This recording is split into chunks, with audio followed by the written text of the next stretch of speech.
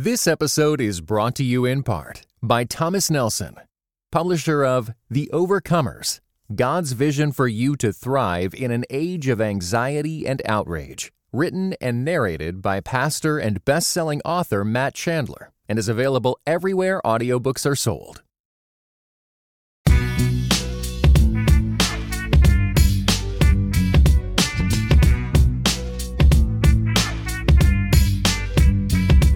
Well, greetings, everybody. My name is Dr. Jamar Tisby, and I'll let my co-host, I guess, introduce yourself.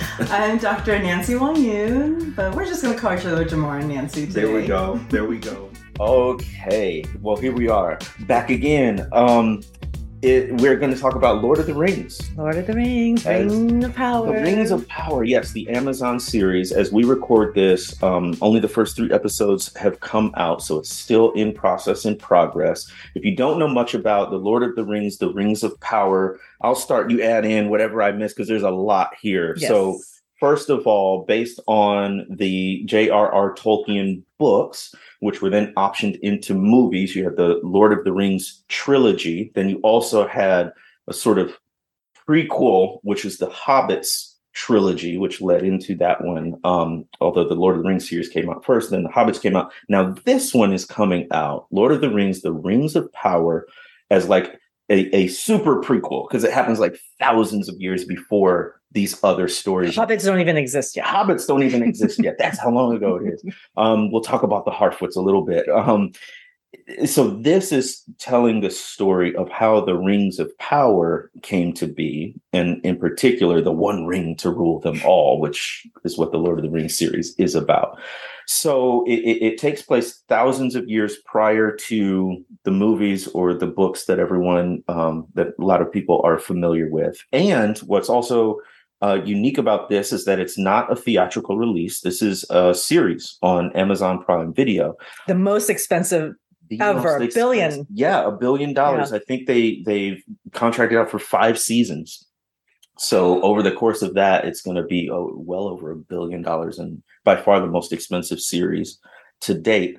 So what's fascinating about the series? Some characters are familiar, some characters are brand new. So one of the main characters, Galadriel, is an immortal elf. She appears in the Lord of the Rings series, but here we get her younger self, and more warrior self, really, compared to the kind of ethereal. Well, she's still ethereal, yes, but the Cate Blanchett version didn't seem as warrior-esque. That's right. She had gained some wisdom with her millennia of life.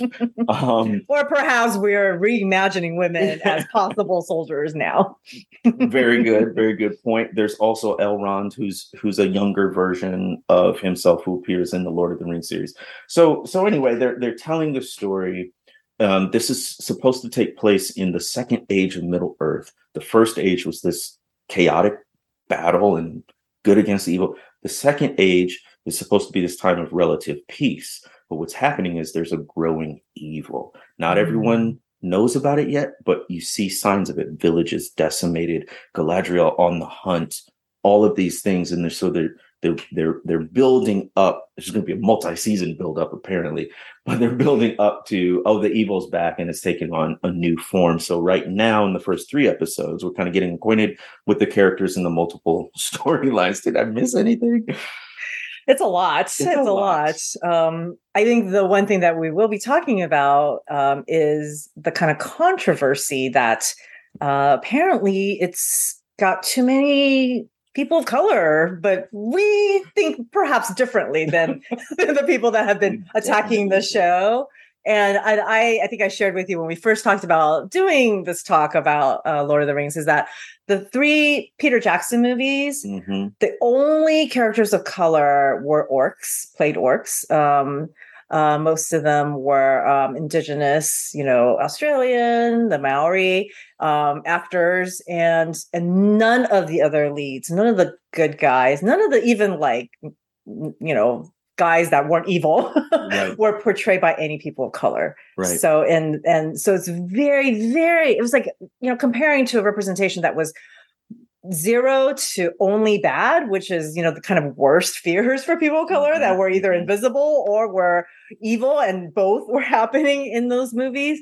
And then also that, this is very canonical, right? In terms of Lord of the Rings, The Hobbit. I think most of us grew up reading The Hobbit. It's like assigned to US school children, and also very early on, I think maybe middle school. Yeah. So very formational, right? And a lot of us, maybe we read it and then we saw some sort of movie. So whether it was, I think there was maybe an animated cartoon. Yes, there was. Yeah. And then the Peter Jackson movies, all white. Right. So we're thinking that Middle Earth is white. Elves are white. Hobbits are white. Maybe even monsters. I mean, everybody was white. They probably have a British accent if they're a monster. British accent. So white, not just like not US white, but like colonizer, imperialist white. So that is kind of the reasons why I think partly why people feel so very strongly that this should be white, because they were middle schoolers when they were first exposed, or maybe even younger if they had, if they were already born when the Peter Jackson kind of epic, right? That was like, I think there were no other movies. Really, everybody was just waiting for Lord of the Rings, right? Because they were fantastic. They were so amazing. Like the music, the many characters, the special effects, everything was beautiful, perfect, and epic, and feeling like, I think there hadn't been any fantasy movies that were like it prior. And then even since then, I feel like, people are trying to throw things and try to make things happen. Yeah. And so I think this is Amazon's attempt. Right. So, and I think you're bringing up such a great point about, number one, why the movies were so successful. They were built off of these books that hold a special place in sort of, one's nostalgic memory. I personally didn't grow up reading Lord of the Rings books. I got more exposure, interestingly, as I got to know more white Christians. Like, it was their thing. Because like Tolkien is apparently a person of faith, or was, and there's all these sort of religious themes and spiritual elements woven throughout. And I think it was seen in sort of conservative white Christian contexts as almost like a C.S. Lewis kind of a thing. Like, it's fantasy, but there's religious themes, so it's okay. Not like a Harry Potter or something of that nature. Book burning. Right, exactly. So right, that wizard. This wizard's okay, but not the wizards in Harry Potter. Isn't that interesting? Because that wizard is, I don't know. I know. I'm not sure what the difference is. That's another episode. We need to delve into that. So I didn't grow up with it, but I understand the sort of nostalgia. Like, this was, we read the books in our formative years. We talked about them, and we have this picture, this image cemented in our minds. And then you have the movies that literally visualize the characters. And as you say, the only characters of color were, if they were there at all, they were cast as evil characters. And then, of course, all the other characters, white. And now comes along a series that attempts to pay attention to that, which, as we'll talk about, they don't do great with it at all. But so tell us about the response on the racial piece that you saw. Oh gosh, it's like it comes across my feed, and I don't even want to read it because I don't want to know all the haters, right? And so enjoy it. Yes. Before I think the series even premiered, there was all this hate because they knew just from the trailer that there was going to be a black elf. One singular. The black elf. And he is I want to make sure I get the name right. His name is Arondir. Yes. Arondir, and he is portrayed by a Puerto Rican actor named Ismael Cruz Cordova.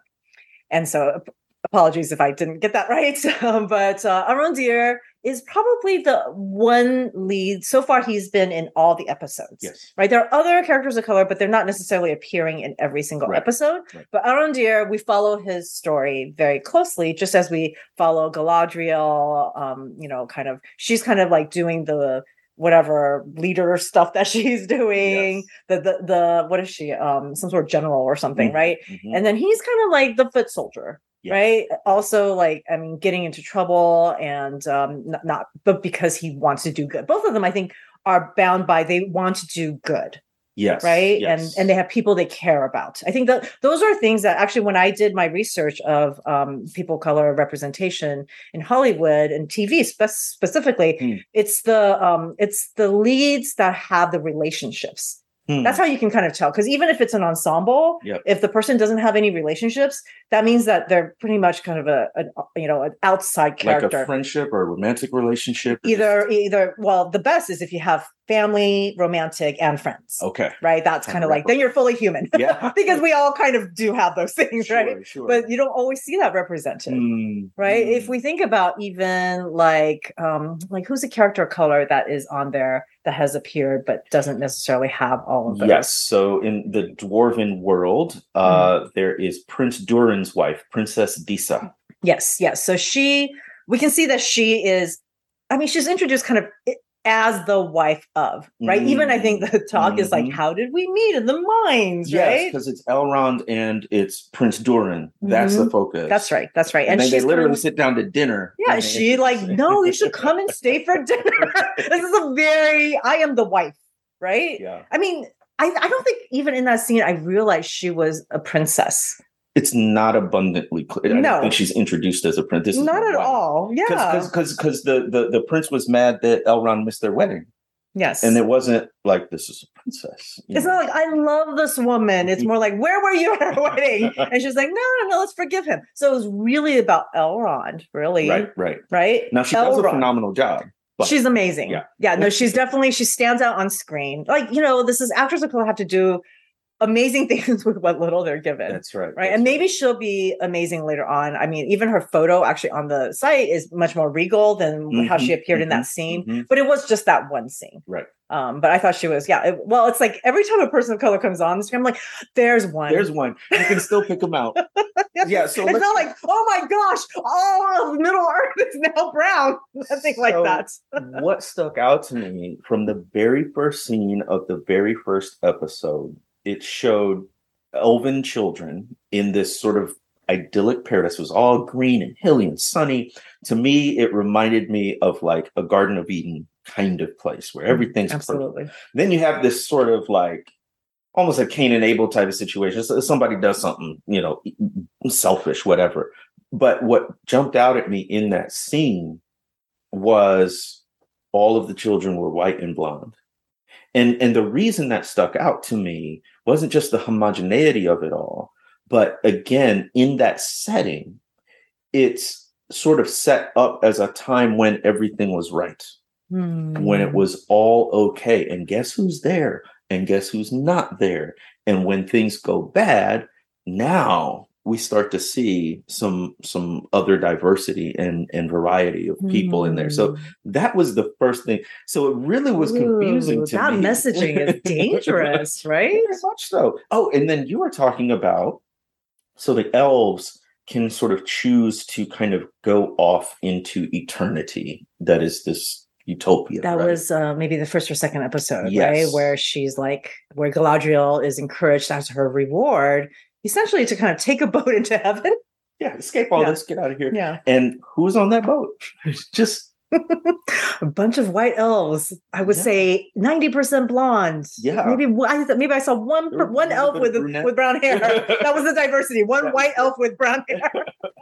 And so at these bookends of like this, Garden of Eden idyllic beginning and then this sort of idyllic eternity, who's there? It's still the white elves, which, by the way, gets into the black elf. He's obviously got a name. We're going to call him Arondir, right? Mr. Ismail, thank you so much for your great job. But he's portrayed as a sylvan elf, a woodland elf. He's not at like sort of the mainland of elvish society where Galadriel comes from, who's sort of like royalty, kind of, she's commander of the northern armies. They call her the Lady of Lorien, right? So it's almost like where she's from is where the high elves are from. And then we have the one elf of color is a woods elf. I don't know what the difference is. They're not seen. They're just different. They're supposed to just be different in terms of where they live, what their skills are, whatnot. their but definitely cultures there's a and rank habits. difference. There's a hierarchy. Huge, Yeah, yes. absolutely. So all of that stood out to me. But in the meantime, there's like all these people freaking out because, oh, Lord of the Rings has gone woke. It was such a dissonance to me. Like, are you serious? Are you seeing what we're seeing? Yep. I don't know what are some of the other sort of racial dynamics that stuck out to you from the first 3 episodes?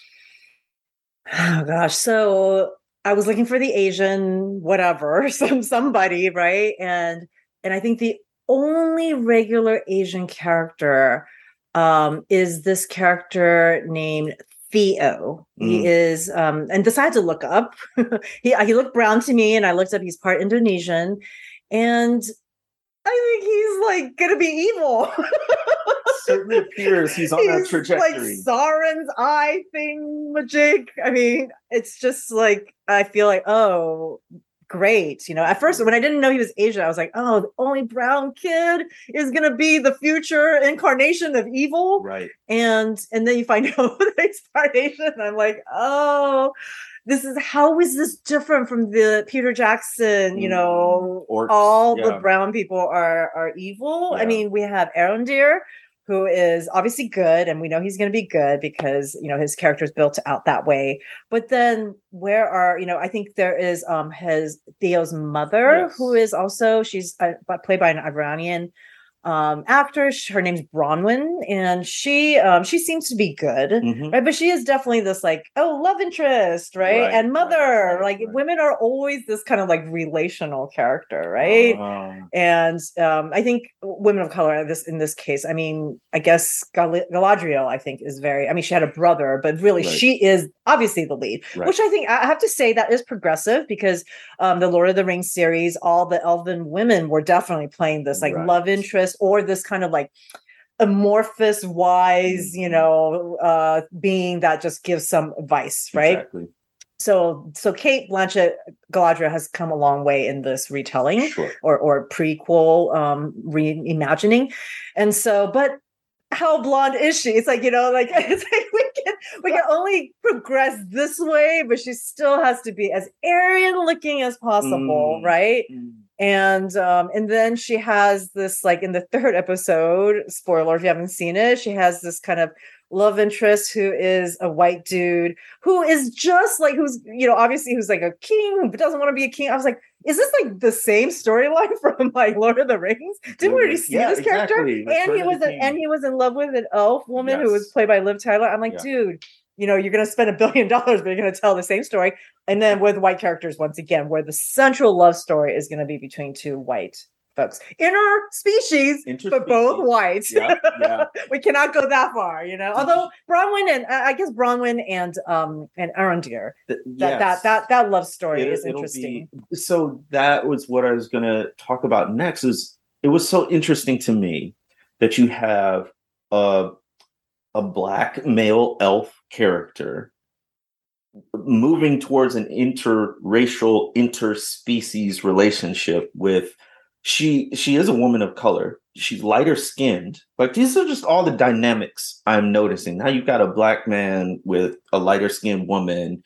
You add the species part in there as well. I'm like, how interesting that you could only have, at least at this point in the series, one Black elf who is interested. I mean, the main relationship in his storyline is with a woman who's different, right? It's fine, but it's just interesting. Like, it's very common in Hollywood, right? I feel like if there's going to be any kind of romantic relationship that involves one person of color, the other person cannot be the same ethnicity. Because it's kind of like there was a Master of None episode where Aziz Ansari says, you know, if you have one Indian on TV, it's fine. But if you have 2, then it's international. Right? Yes. So if you have 2 Black, you know, a Black couple, then it's like a Black show, right? Right. Or, you know, or 2 Asians, then it's like they can't. I mean, sometimes it's possible, right? It's I'm not saying it never happens, but I think the quest of Hollywood to diversify, it's like they want to have, it's still tokenized, right? You have one right? One. And if they appear, they cannot be with another one. We got to throw in another ethnicity in there. Yes. So then we can say we're really diverse, right? But as we see with Lord of the Rings, they have many, many white characters, though. In right? all kinds of roles. Yeah, yes. lots. So lots of whites doesn't make it. Yeah, I mean, it does make it a white show. It's never consciously. No, right? Because a white show is not problematic in Hollywood because that has been normalized and the default, right? No one. I mean, there has been. I think we've been talking in the last episode. We talked about Oscar So White, right? So there has been. From the ground up, there are people of color saying we're really tired, of just having all white representation. We want to see ourselves represented because we're like, we're approaching 40% of the population, right? Come on, somebody. And like in about 30 years, we're supposed to become the majority. Right. And so Hollywood has not caught up to that. It's trying a little bit. And and now we're talking about the kind of clumsy moves towards that. Yeah. Hey, we're trying to see any progress, right? Yes. These are ways I think that there's nuance to it, because as I'm looking at the writing room, the producers, it's a lot of the sort of same folks again who are white men in many cases, right? Which doesn't, simply by you being in a demographic doesn't mean you can't write good stories with characters of color, but it does mean that you're going to have to work harder. And in my experience, what I've seen is that even in their social networks, like this is where the real world impacts what we see on the screen. If your real world network is not highly diverse, right? And sociologists like you tell us, it's not just having that one Black friend. You actually have to have a network of people who are different from you in lots of different ways in order for that to really affect your worldview and how you say write or create a show. If that's not happening, and if the people who are essentially at the top in terms of producing and writing the show are still that same cast of characters, we're gonna get this, which, Yes, I mean, it's I tweeted that I really am enjoying the show. Absolutely. But and it's such refreshing kind of representation compared to Peter Jackson. Right. Or, I mean, I don't mean him in particular, but his vision, right, was very, very white.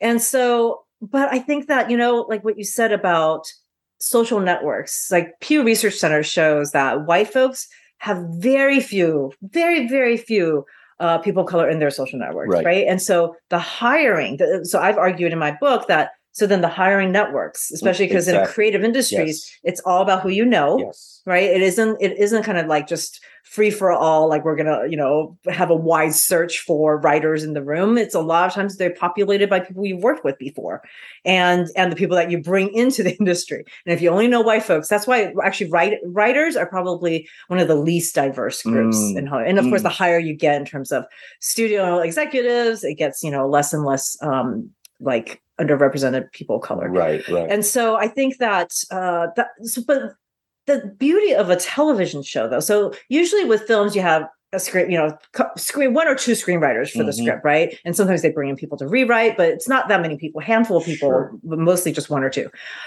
With writers, with TV shows, you have a writer's room. Yeah. So even if the showrunners are white men, they can certainly populate their writers' rooms with people of color to write for. So let's have a Puerto Rican writer, right, for Arondir, because he's played by an Afro-Latino actor, right? Let's bring that very unique. I mean, I don't know how you can do it in the Lord of the Rings, but I think you can. You can get creative. I mean, it's all imagination anyway, right? Let's bring in like the fact that he comes from maybe whatever a part of Elven world that has colonization. I don't know. Well, you never know what recipe you can come up with unless you have the right people in the kitchen. So I mean, part of it is we don't know. We don't know what would come of it, but let's get them in the writer's room.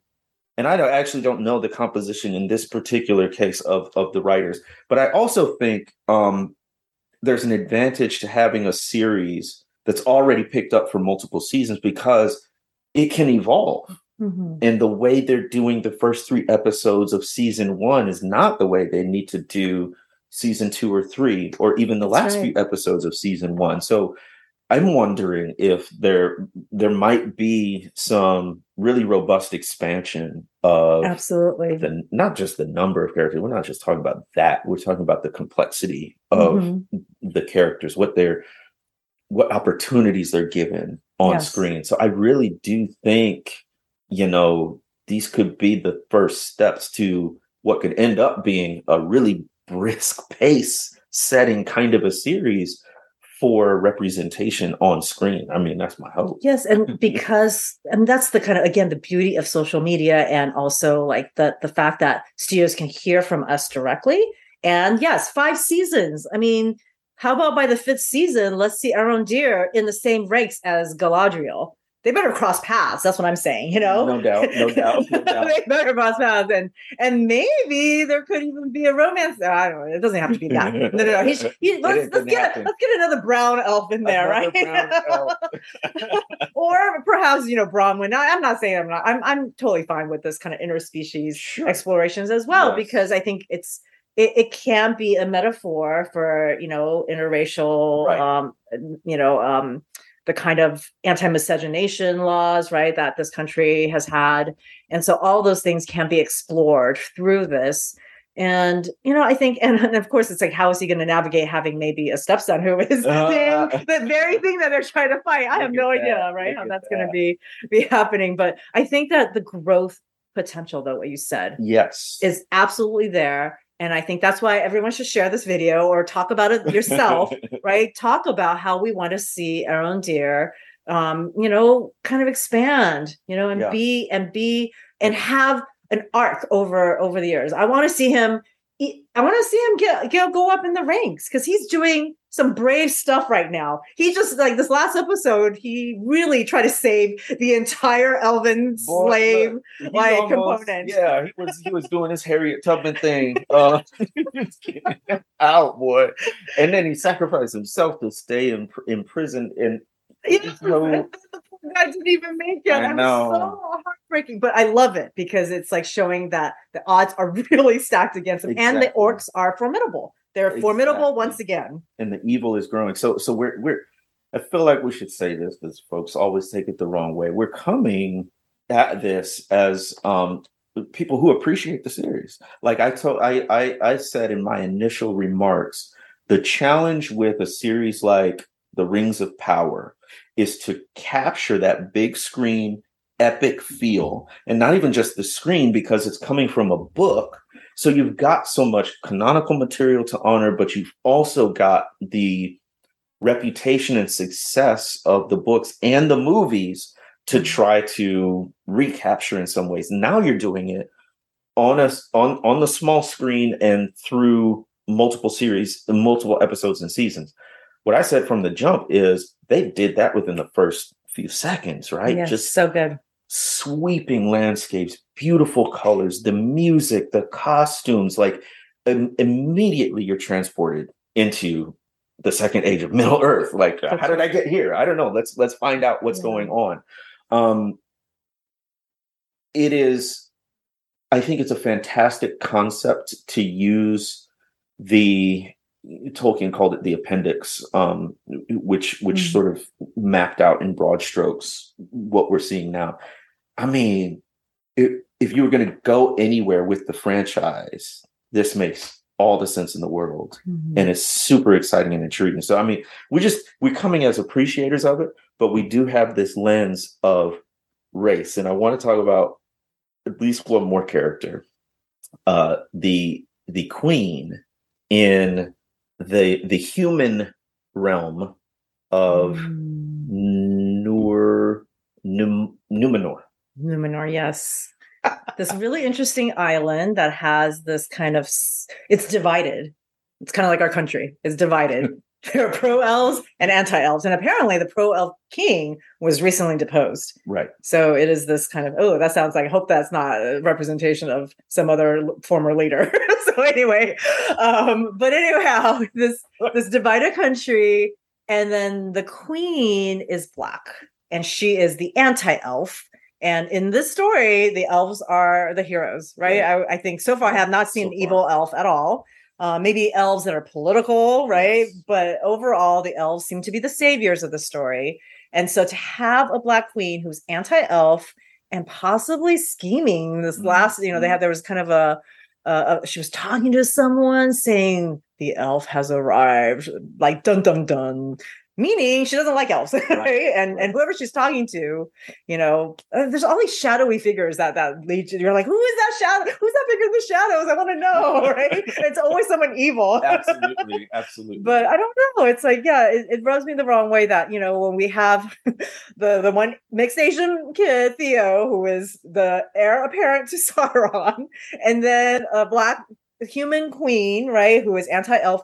It's like, we just are they falling back into the trope of they can only be the sort of evil? You're worried. I'm worried because you cannot help but worry because we're so used to that kind of story. The other thing I'm worried about is killing off the characters of color, right? We know some folks are going to die. So how long is Arondir going to last? I'm just saying. No, he better last till last of the season. He's got to last because he is really the only lead of color. Everybody else, like even the queen, the queen and the princess of the dwarves, right? They're both like they appear but they're not on every episode. You're not following their adventure. Right, you're following Arondir's adventure and you're following Galadriel's adventure, right? And now the human love interest of Galadriel, what is he? Oh, that the dude. The dude, I can't even find him. Who is he? Anyway, the apparently the king, right? King of the Southlands, folks. Right? Oh, Southlander. He must be under Southlanders. Yeah. He is Halbrand. He is a low man of the. They just like randomly put that. Is that like Netherlands, like Lowlands, or I don't know? Yeah, like South Carolina, Low Country. When they have these terms, they are European in like. That would make sense. Origin, sure. And so that makes sense that people are like, we want our white, but Europe isn't even white. Come on now. I mean, right? We have shake them up too much. Europe is not white. Europe is diverse as well, right? And so I think we need to not associate certain countries or certain origins with only certain races. Yeah, and look, Tolkien wrote this.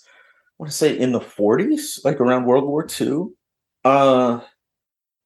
There's a lot that's happened since then. There's a lot of awareness that most of the people of color have brought to this to the screen, to our society and culture. So the point being, if he wrote this, more than half a century ago, can the story evolve in terms of how we portray characters, right? That's right. We don't have to remain like ossified in this one era of human history, because this is where, again, sort of the real world impacts the fantasy world. Like, he's in Europe writing as a white man. Obviously, his networks are pretty homogenous, right? Yeah. So does that always have to be the case? Is part of the problem. So, and this is fantasy. And this representation through film and television, that could be someone else's vision. I think about Bridgerton, right? With Shonda Rhimes, right? We have a Black female creator who is taking this kind of beloved Jane Austenian, very kind of, I think traditionally white as well, because it took place in England during a certain era. But this reimagining has blown up. People love it. Yes. People love, Regé-Jean Page. I mean, listen, I only watched for him. No, I mean, it was great, but I could not stop. I watched because I was curious, and then I could not stop watching because he is probably the most beautiful person I've ever seen on screen. Actually, I really like Ismail as well. I mean, I'm watching this, I'm like, this is an elf that I could really get behind, because Galadriel, I've seen that already. That's the thing. There's also this newness and freshness that people of color bring to kind of a visualization that's like, so there's some people that are like, oh, we want tradition, we don't want things to change. But I'm one of like, I don't want to see the same old thing. Like Succession is popular. I've seen a few episodes. I'm like, I'm just I'm not interested in the story. I want to, I've watched rich white people all of my life in some capacity, right? I feel like I woke up with, what was that reality show? It was like something of Lives of the Rich and Famous or something. Yeah. Like champagne dreams and caviar something. Wishes, yeah. Uh-huh. I'm like, oh my life. I've grown up with this fantasy or this ideal, right? And it's not a reality for me, Right. And also I don't feel comfortable around people like that because they usually don't like me because they're, they might be racist. And so all of that, like to say that I think I love fantasy. I grew up reading so much fantasy, so much sci-fi, because I wanted to dream that there could be a different world than the one that I'm living in. And now we actually have the opportunity to help build that world. And as people, as consumers of this show, asking for it, right? And I wonder with the backlash that we've seen, because it seems so, contrived almost. Like, I wonder how much of this is genuine outrage. Like, to your point, it kind of holds a sacred place in the memories of a lot of people. So they don't want to mess with that. But I also think there are some dudes just sitting on their laptop and like, let me type this. I know this is going to tick them off, and just kind of want to throw a grenade in or throw some red meat out just to kind of stir up. Well, it's kind of like the anti-CRT movement. People don't really know what that is, but just the suggestion of some people might not have even seen the series, but the suggestion that it's woke. And then they see the advertisement or they see one episode, with the one black elf, then they're like, oh, well, elves are only white in our minds. And they don't necessarily actually watch and see that, hey, majority of the elves are blonde. Right. You get exactly what you want. There's no deviation from your fantasy. You're still kings of the castle and queens of the castle. That's right. Yeah. You're going to feel good. The series is going to make you feel absolutely included and that you belong. Color out to fight for you, whatever. That's right. It totally fits into, I think, it's actually the hierarchy. Not disruptive, but still like hopeful. One is too much. Yeah, that's right. But for us, it's like when there was none, yes, we celebrate, but we don't want to celebrate to the point where it's like, this is it, right? Because this is not it. Right. It's not it, and I think like the folks who are really trying to make a big deal about having any people of color here, right? Like, one, I bet they still watching, like, or they're not, because even from a business standpoint, I think you stand to gain a lot more than you have to lose. Like, if for some reason, writers, producers are hearing the trolls, this is a no-brainer, because your options are make the show white and maybe even whiter by either adding more characters or killing off characters of color. Yes, which was what we're fearful of. Yeah, we don't want that. Don't kill any of the characters of color. Amazon, please don't kill any of them off. Yeah. And please develop Theo not just purely evil. That's good. The other alternative is you actually lean into this and say, you know what? It is a sci-fi fantasy world. We can create within sort of the Tolkien world. We have a lot of actual latitude and ability to branch out. And then what that does is it brings in people like us who said, okay, I can see myself represented in a nuanced way through multiple relationships, multiple roles, good dialogue, all of that stuff. You'll bring in far more people than who walk away because the show got too woke. Come on. I'm just saying, you want you're going to spend $1 billion on a series. You want as many viewers as you want. And I'm just saying that the way to go is not to listen to the trolls who are crying out, the show is woke, and you might lose a handful of those people. But what you stand to gain is this brand new audience who never thought Lord of the Rings was for them. And now it is. Yes, and there's so many people of color that I know that love Lord of the Rings. Yeah. We watched even though it was all white.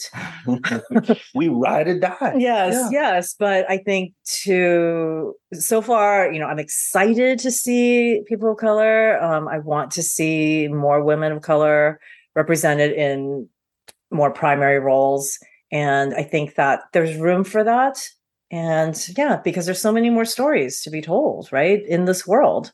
Yes, and just bringing in people that we haven't seen before, because there is that freshness. I still believe in that, that freshness, and I also think about, like, there's fantasies in other cultures, right? Like because right now with Netflix and with Amazon, you have access to dramas from other countries. Mm-hmm. I grew up in Taiwan with so much fantasy. There's so many, actually thousands. If we're thinking about Tolkien being, thinking about Middle Earth, there are thousands of years of ancient history in Asia alone, right?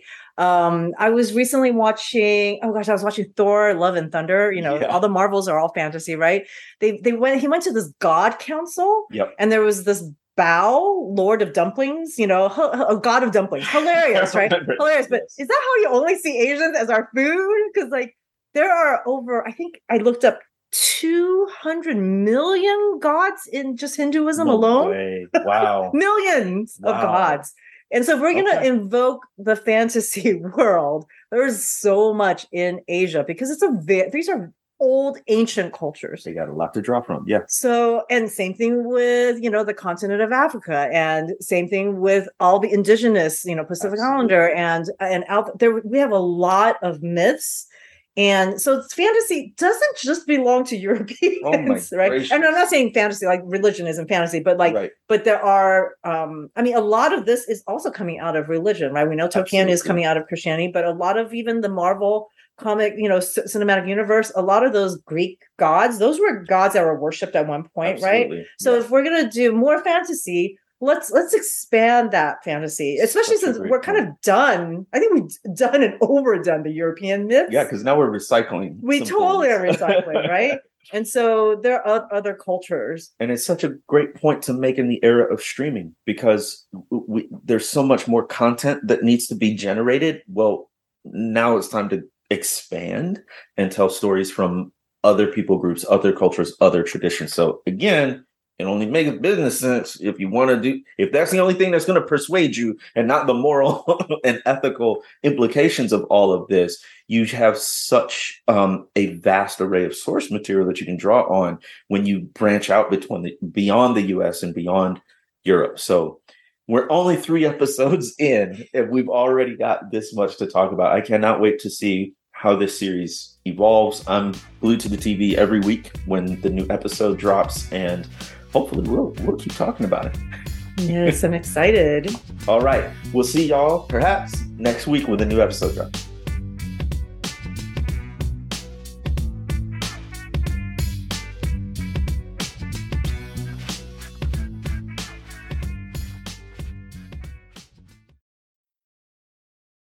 This episode is brought to you in part by the Beyond Ordinary Women Ministries podcast.